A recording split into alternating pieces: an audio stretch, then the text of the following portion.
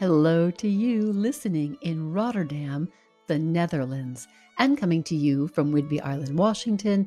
This is Stories from Women Who Walk with 60 Seconds for Time Out Tuesday, and your host, Diane Wiska. Louise Erdrich writes, "Life will break you. Nobody can protect you from that, and living alone won't either, for solitude will also break you with its yearning. You have to love. You have to feel. It is the reason you are here on earth. You are here to risk your heart. You are here to be swallowed up.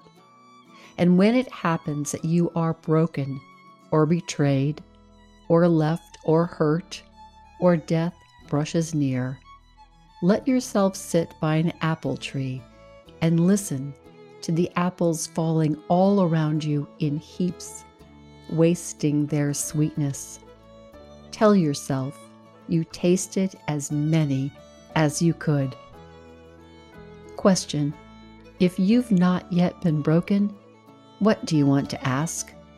And if you have been broken, what do you want to say?